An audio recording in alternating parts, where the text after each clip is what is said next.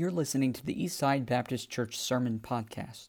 This sermon was recently preached at our church.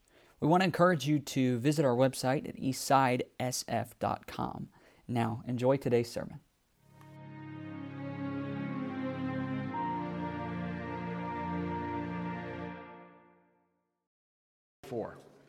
Lord willing, that's the goal this morning. I want to get through the rest of this chapter. Those of you that have been with us for a long time in the book of Matthew, we've been in Matthew 24 quite a lengthy time.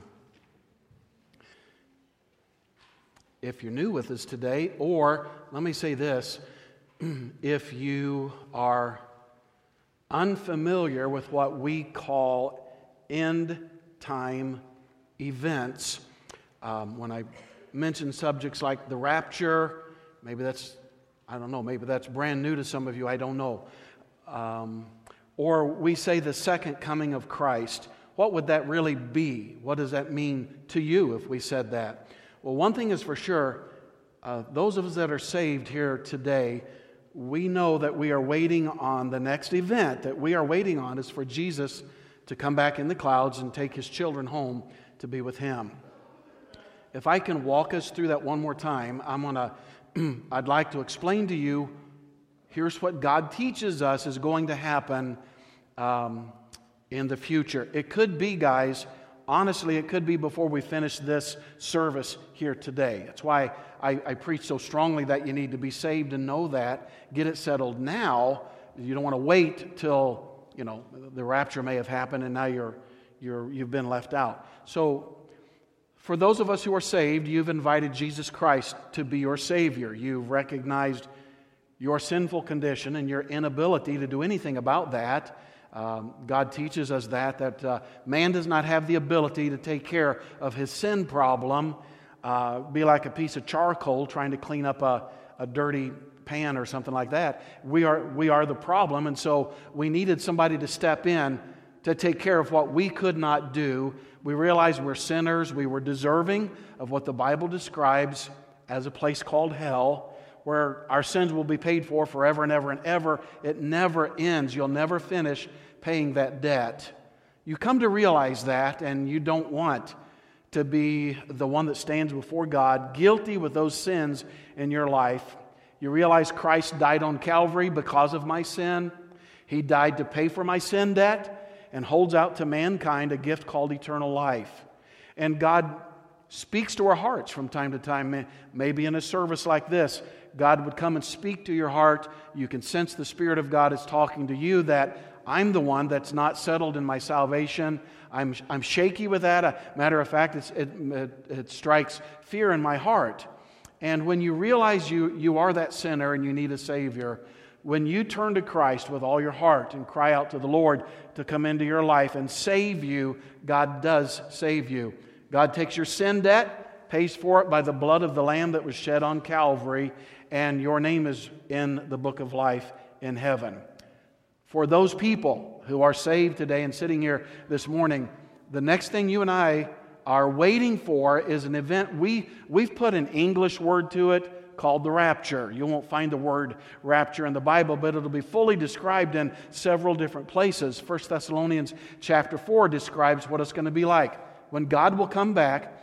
How many of you have a loved one in heaven right now? I've got my parents are up there, and how many have a loved one up there? Praise the Lord. Here's what will happen. Jesus will come back in the clouds. He will hover in the clouds. He will not come down to the earth at the rapture. His feet do not touch the earth. He doesn't come down, gather people together while He walks on the earth. He simply comes down in the clouds, and all of the loved ones that are saved, who have died before us and are in heaven right now, will come back with Him, and they'll hover in the clouds. Christ will call, the trumpets will sound, Christ will call the Christians. Everyone's saved. By the way, everybody saved this morning? Hearty amen to that on your way to heaven. All the saved will then leave this earth. God will call us up. All those in the grave who are Christians, their soul will come back with God in heaven.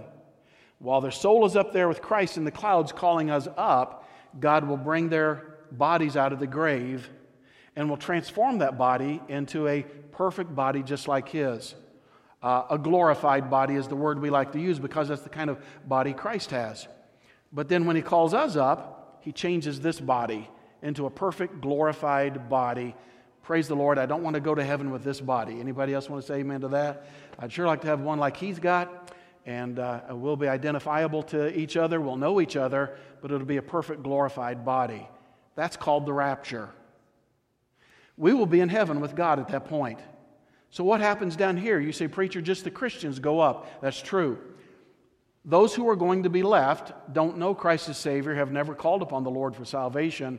They are eternally lost. They're left here on this earth, and they will begin what we come to know as a 7-year tribulation period.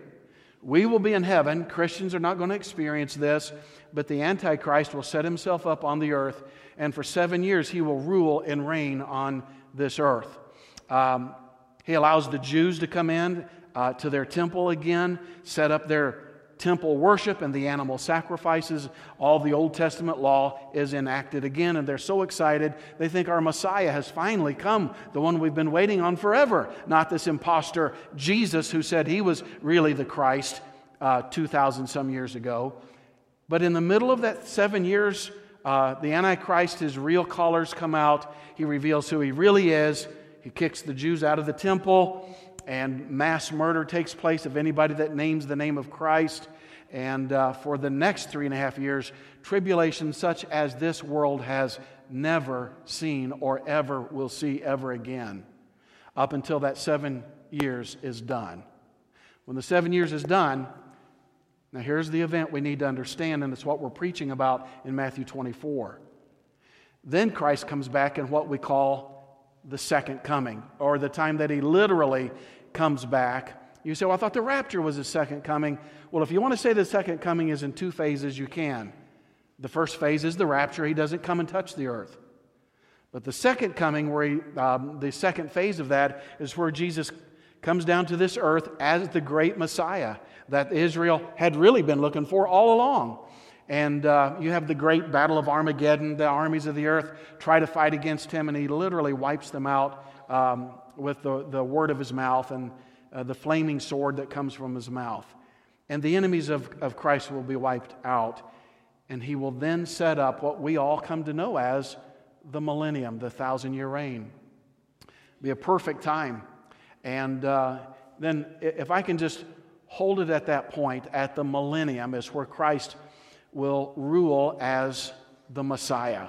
That's what the Jews thought they were getting when Jesus came back the first time, and they just couldn't see how He could be a Messiah as a little baby and then as somebody so weak as to allow His enemies to take Him and kill Him and put Him on a cross. It made no sense how that could be the Messiah, but they just didn't understand that He had to come the first time as their Savior.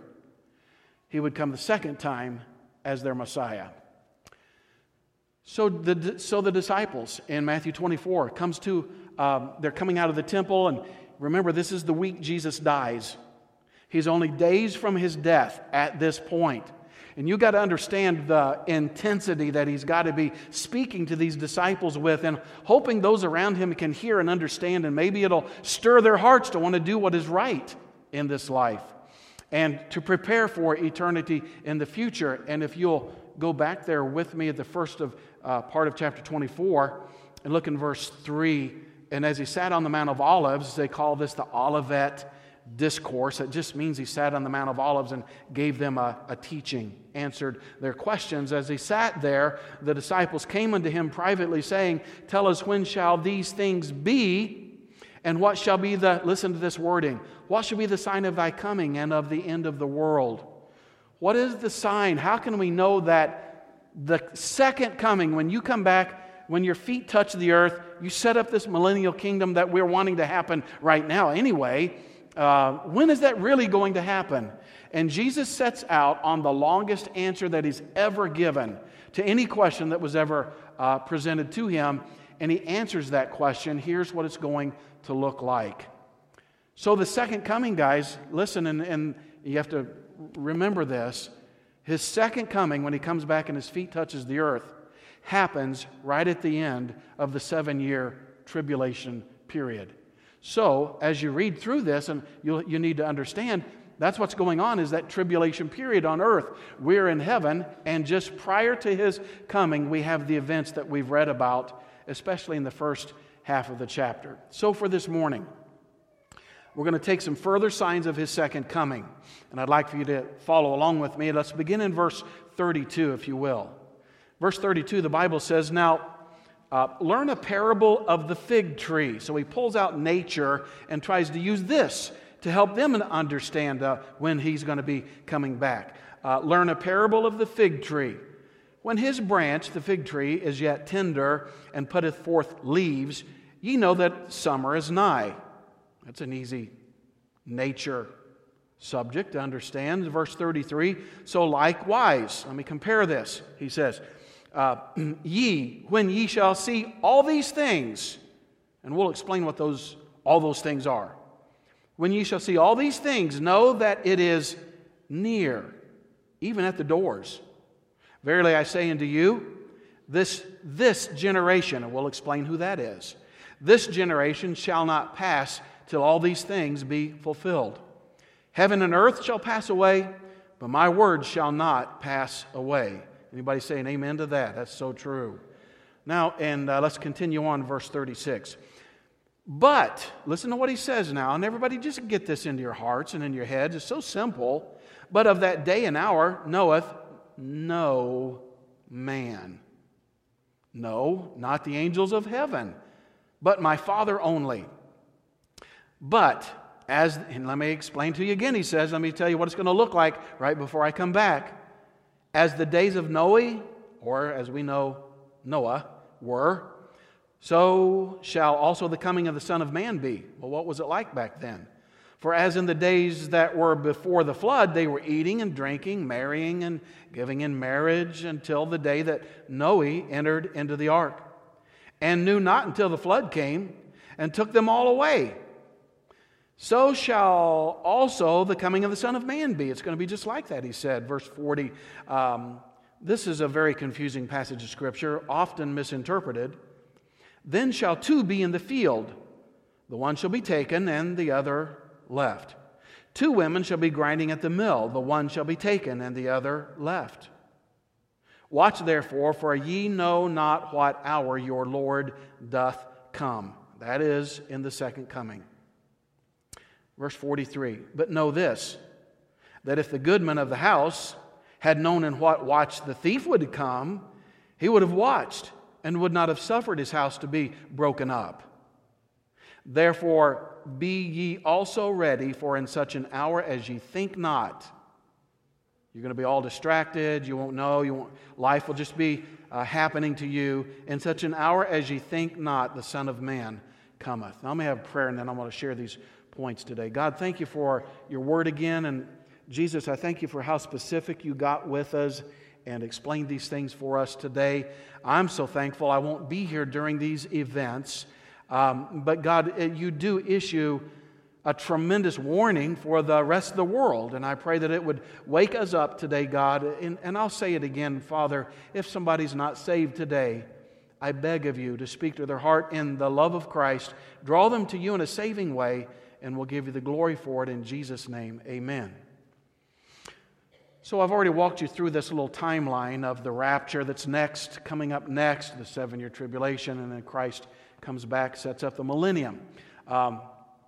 Number one, let me just give you number one. Christ gives us a lesson from nature to show us what it's going to be like when He does return. And He said so there in verse 32 down to verse 35. And if you'll look there with me again, He says, "Now learn a parable of the fig tree. When his branch is yet tender and putteth forth leaves, you know that summer is nigh." That's an easy thing to figure out. "So likewise ye, when ye shall see all these things." What things is He talking about? "Know that it is near, even at the doors. Verily I say unto you, this generation shall not pass till all these things be fulfilled. Heaven and earth shall pass away, but my word shall not pass away." So stay with me, and I'll try to make it as understandable as possible. All this is, this talk about the fig tree, is just a lesson from nature to point to a sign of Christ's coming. Remember, it's got to be happening somewhere during the tribulation period if it's just prior to His second coming. So that is the truth. And He says, you guys can understand about the fig tree. It's easy to understand. Leaves are coming on, summer is near, all right? But listen to me. The fig tree in this verse, hear me, especially some of us that have been in churches for years and years, the fig tree in this verse is not symbolic of the nation of Israel. I know that might pop a bubble or two, but years ago, and I'm going back 30 years, we were taught by some well-meaning people that really felt like they had a good grip on what was being said here, that the fig tree in this verse represents Israel. And if you make that happen, if you think that is the nation of Israel, and I do understand Israel many times is described in some cases like the fig tree. I get that, and I totally understand that, but 30 years ago it was a popular teaching that this was speaking about the nation of Israel, the fig tree. And many took the phrase there that says, when the fig tree puts forth its leaves. Well, if you think that's the nation of Israel, what does putting forth leaves mean? It's starting to bud. It's becoming the fig tree it was intended to be. And they thought that was a symbol of when the nation of Israel would become a nation again. Well, when did Israel gain its nationhood again? What year? Back in 1948, that happened.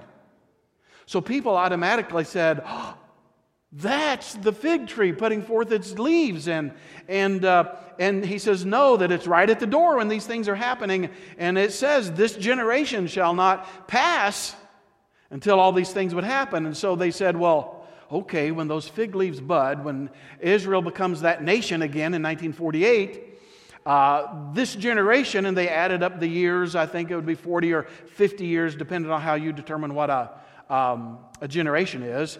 And they added it up and came up with the year 1988. They're like, oh, that's the year Jesus is going to come back, because this generation shall not pass till all these things will come to pass. There's a guy named Edgar Whisenant. I don't know if I'm saying his name properly. But he even printed the book, 88 Reasons Why the Rapture Will Be, in 1988. Does anybody else still have that little booklet tucked away? Guess what? You can file that away in another file now, file 13, because guess what? Jesus didn't come back in 1988. Not only that, this passage isn't even about the rapture. If you keep it in line biblically and eschatologically, you want to use a big fancy word, it really happens at the end of the tribulation period. So notice verse 34. Go back to verse 34 again. Verily I say unto you, this generation, whatever generation that is, shall not pass till all these things be fulfilled. Well, which generation is Jesus talking about here? And listen to me, it's very simple. He wasn't talking about the generation right here that he was talking to, because we all know that's long gone.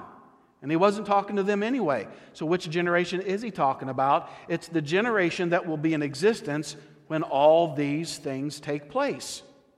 Not the generation that was in existence at that time. So notice the phrase, when all these things take place, when all these things have happened in that verse.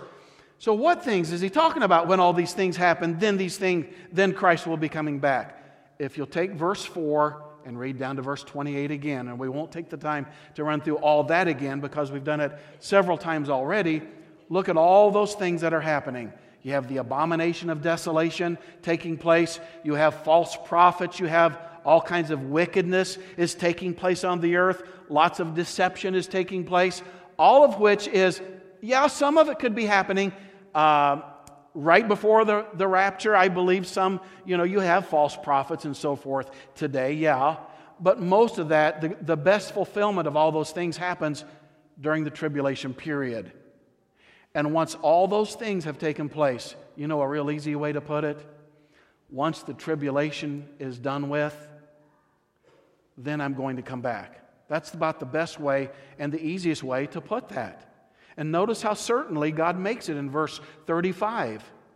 Heaven and earth shall pass away, but my word shall not pass away. In other words, what I'm telling you is truth. It's going to come to pass. My words will not. And I love that, by the way. God's word, by the way, it's not just the words that He spoke in Matthew 24, but God's word, praise God, preserved word of God is not going to pass away.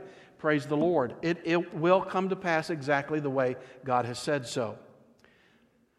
Number 2, who has the exact knowledge of when Christ will return? Is there anybody in here that's got a book that has told you pretty much? I'm going to give you a real close guideline as to when Christ is going to come back. And how many of you have the Blood Moons book at your house? Also, we were given a copy of that, and there's a lot of great things have been said about that. But lots of times when you get books like that, they try to pin it down a little bit closer, and they intend to encourage the Christian to get busy and stop being so lazy. If you got lost loved ones, tell them about Christ. I understand the motivation is right, but I think that we are wrong when we try to say, I believe Christ is going to come back, and you name some kind of a time frame. I know as soon as somebody says, I think it's going to be at this time, that He's not going to come on that time. I know it, because no man knows the day or the hour. You know what's kind of odd to some people? Not even Jesus at that time knew exactly when. I mean, how could that be possible? That Jesus, the Son of God, who knows everything, He's omniscient. That's what the omniscient means, knows everything. How could an omniscient God not know the day or the hour that even when He was going to come back? That's really, honestly, very simple.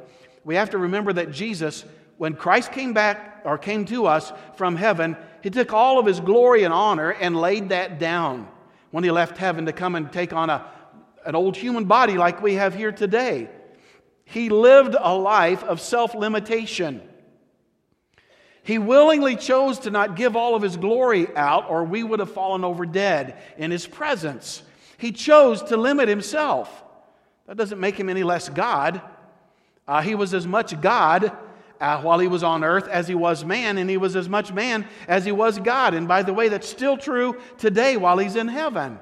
He just chose to limit Himself even in the knowledge that He contained while He was here on the earth. But guys, once He went back to heaven and He told His Father, Father, I'm now ready for You to restore that glory to Me that I had when I once was with You. Some of you are familiar with that verse. And that is exactly what happened. When Christ went back to heaven, His full glory came back to Him. All of the knowledge that He willingly limited Himself with came flowing back. And I believe with all my heart, obviously, Christ knows when the day or the hour is now. Do you realize, guys, when even Jesus said, I don't even know at this time while I'm on this earth, I don't even know when the day or the hour is when I'm going to come back in that second coming to set up this great millennial kingdom. Do you understand how foolish it is then when a little common man thinks he's taken the Word of God and has put together some scriptures and added some things together and feels like he has come up now with, they say, well, I don't know the exact day, but you can see the times and the seasons. It's very obvious. It's got to be around this time frame. How foolish for us to do that. God's idea was not for us to know the exact time. God's idea is get ready. Be ready when the time does come. Don't sit around and feel like you've got all the time in the world to take care of spiritual matters. Get ready is the idea that God is pressing in the heart of people. You cannot live a casual Christian life or casually live lost and think, well, if it's really real, if God is really real, then when all these things start to happen, then I'll realize it's really, really true then, and then I'll really, really get saved then. Well, friend, you may not really, really have an opportunity to get saved. You may not. And the admonition in all of this is, be ready, get prepared. So let's look at some of the attitudes. God says, let me show you what it's going to be like for some people during the time right before I walk through the door, so to speak, and come in and set up my millennial kingdom. And He does that in verse 37 to 39. Look at that with me, if you will. Verse 37, but as the days of Noe, the Greek pronunciation of Noah, but as the days of Noah were, so shall also the coming of the Son of Man be. Well, what was it like back in Noah's day? For as in the days that were before the flood, They were eating and drinking, marrying and giving in marriage until the day that Noah entered into the ark. Hey, let's hit the pause button here just a minute. How long did Noah build the ark and preach to all these people? How many years was that? For 120 years. He built that ark. Took him forever. And can you imagine all those people running around that day and going to the grocery store, heading back to their house? They look up and they say, there's that nut up there building that ark. He calls it an ark, and apparently there's going to be some great flood. Well, they'd never seen rainfall at that time, at that point in history yet. And so he was a nut.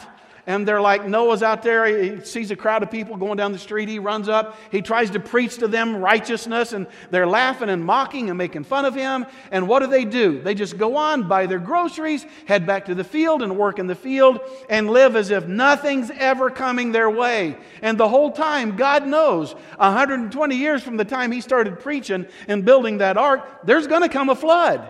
It's important that you remember some of these events as we work through the flood. So they were eating and drinking, and they're having families, marrying and giving in marriage. Life was very normal. Nobody was worried. Nobody's upset. It'd be kind of nice to get rid of that fundamentalist up there on the ark, get him out of the way, but we can live with him. Life goes on. Yawn, yawn, yawn. And that's the way it was. And he says, just before I come back,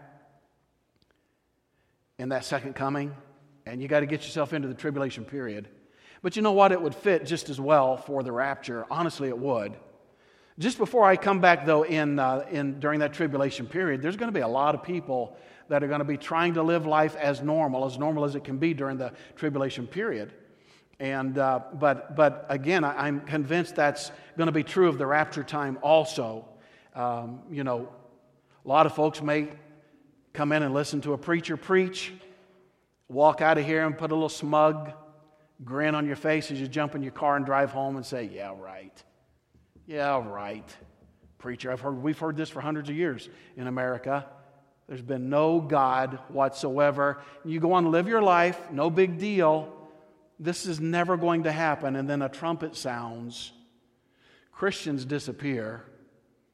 And you're left looking around on earth saying, no, this cannot be. That's what he's trying to get you to understand, more so into that tribulation period when Christ comes in the second coming. So first he uses the example, did you notice this, of the two guys in the field? Let's drop back down there. Look in verse 40. Go down to verse 40. Then shall two be in the field. This is just an example. Shall two be in the field, one shall be taken and the other one left. And then he says, two women shall be grinding at the mill, one shall be taken and the other left. Now look back up here and get this. Doesn't that sound just like the rapture? You got two people out in the field, two guys, one guy's working over here, one's working over here, trumpet sounds, and one guy goes up, and the other's left, like, hey, where'd my buddy go? Sounds like the rapture, but honestly, this is the second coming. This is tribulation. We think it was somebody was taken up to be with God. Not so. As it was in the days of Noah. Let's go back to that. Were the people that were taken and caught up in the flood, when they were taken, how were they taken? They were taken in judgment. And those who were left, where were they? In the ark. They were safe and left in the ark. So the ones that were taken in the days of Noah were taken in judgment. And the truth is, when you read about the guy in the field and the two women grinding at the mill, one was taken and one was left, the one that was taken was not taken to heaven with God. They were taken in judgment. The ones that were left get to enter into the millennium with Christ, to have a time of perfect peace and so forth. And he's just describing to them it's the way it's going to be. There's going to be a lot of deception going on. People are going to think, as normal as it can be. There's no second coming of some Christ, And during that 7-year tribulation, you've got 144,000 Jews running around the world preaching the gospel. He even sends out angels into the four corners of the earth to preach the gospels. And there's people down there saying, get out of here, guys. We've had it with this religious stuff. We don't believe that. Let me live my life the best way I can live my life. As it was in the days of Noah, so shall it be when the Son of Man comes back again. That's what he's trying to say and get us to understand. So if you'll, let's see how far can I get you to drop down. Verse 43, same thing. But know this, that if the goodman of the house, the owner, had known in what watch the thief would have come. I can't stop here for a minute. I know that sounds silly, but can you imagine getting a letter in the mail? Hey, bud, this Friday night about 3 in the morning, I'm going to be coming into your house. I'm going to steal your TV. I'm going to take computer and all your jewelry. Just want to let you know that. But if the goodman of the house had known that, he would have watched and would not have suffered his house to be broken up. But look at verse 44. Therefore be ye also ready, for in such an hour as ye think not, the Son of Man cometh. And what he's saying is, well, I know a thief doesn't send you a message in the mail. Nobody gets an email or a text and saying, I'll be robbing you tonight, just so you know. But Jesus is saying this, I have let you know every detail I can think of. I have given you the day, what the days look like. I've given you what's going to happen just when I'm right at the door. I've told you what it's going to look like. I've given you everything to be watching for. Now get ready. That's the idea. Get ready. And you say, well, it sounds like he's telling those people right here, these disciples, get ready because this could happen anytime. Well, if you remember, you go back a little bit further, Jesus is saying this is written for people who will be reading this later on.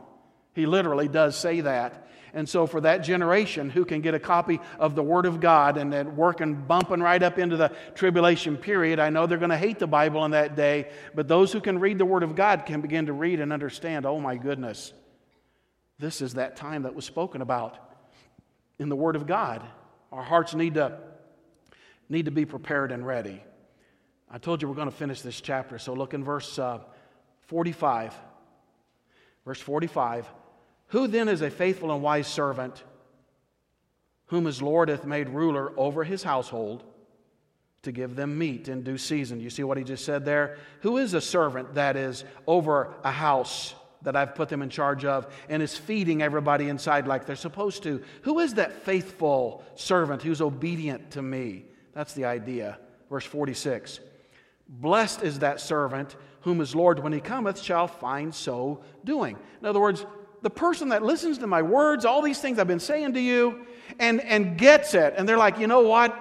Jesus would never tell me a lie like that. This is true. I'm going to get my life in order. I'm going to get things, get busy for God like I ought to. He says that's who I want to find. That's how I want to find my people serving when I come back. Verse 47.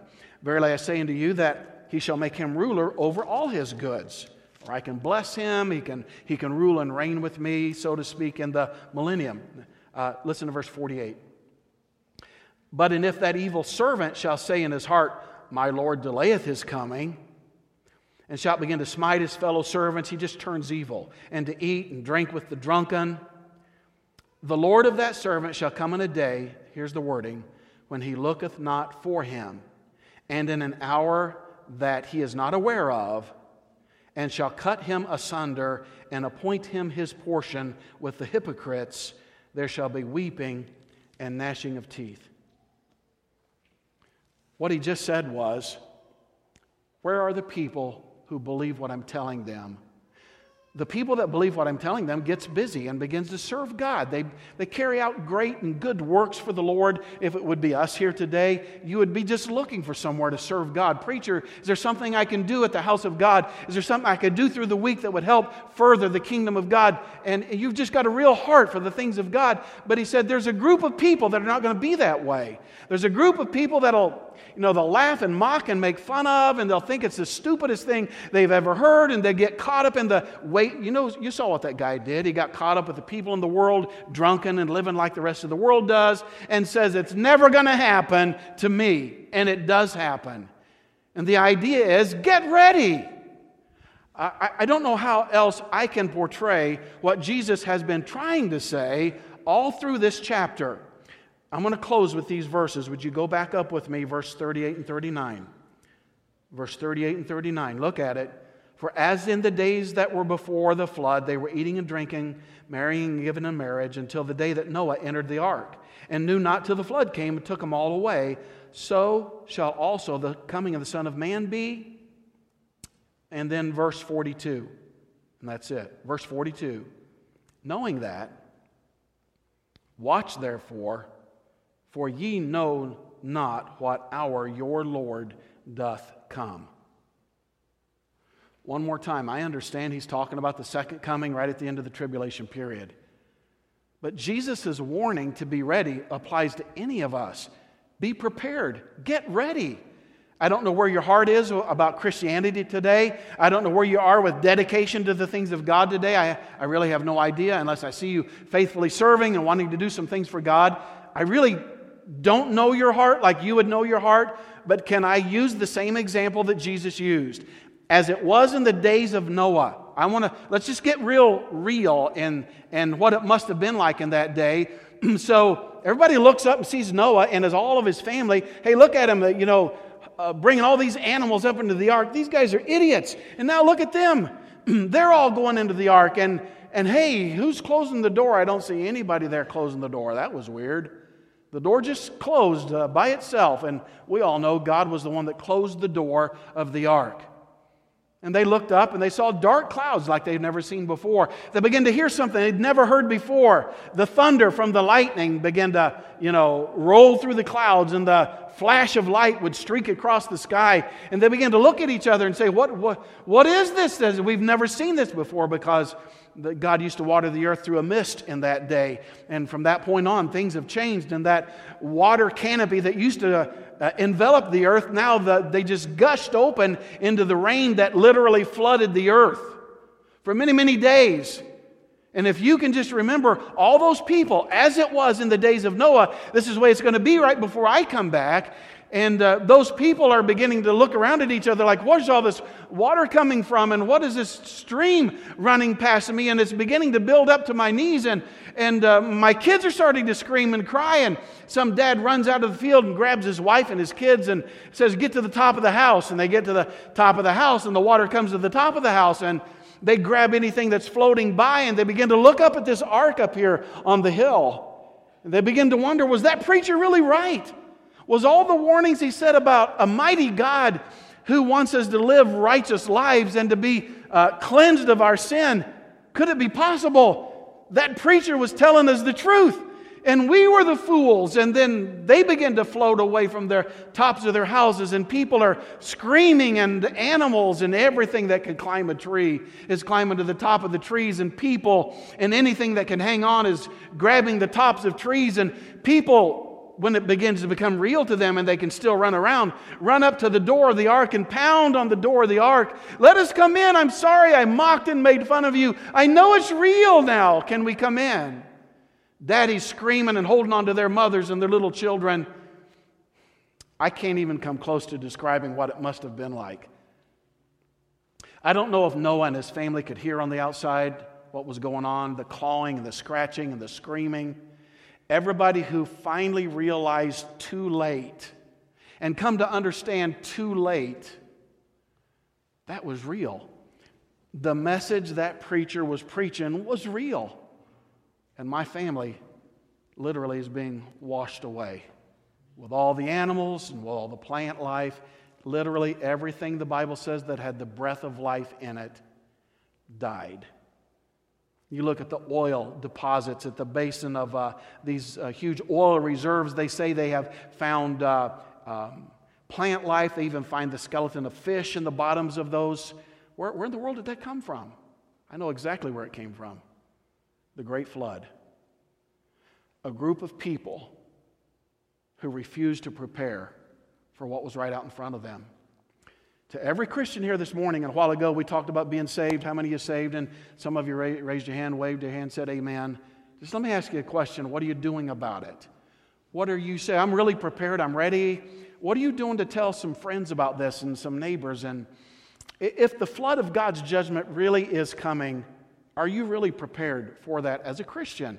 Of course, you're going to be caught up in the rapture. You're safe. You're saved and on your way to heaven. Praise God for that. What are you doing for a world around us that needs to hear the truth?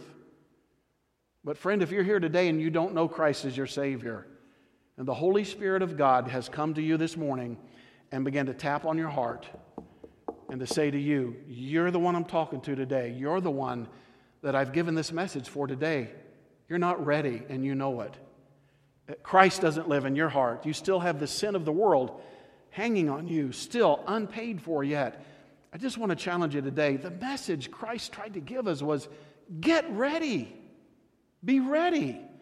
And I trust and pray we're going to give what we call an invitation. If you're not familiar with that, it's just an opportunity. We'll stand, our heads will be bowed, and we give an opportunity. If somebody wants to come and talk to Christ, if God spoke to you as a Christian, you've got a loved one, or you look at your own life and you know that you've not been doing what you ought to be doing in this life, serving like you ought to serve, or you've got friends and loved ones that are not saved and we're treating it so casually, I would challenge the Christian, here's an opportunity to come to an old-fashioned altar and pray to God.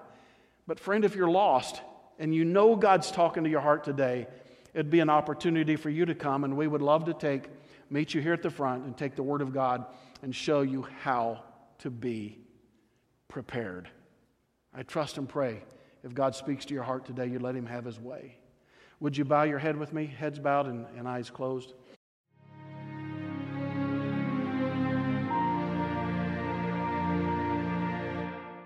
We want to encourage you to visit our website at eastsidesf.com.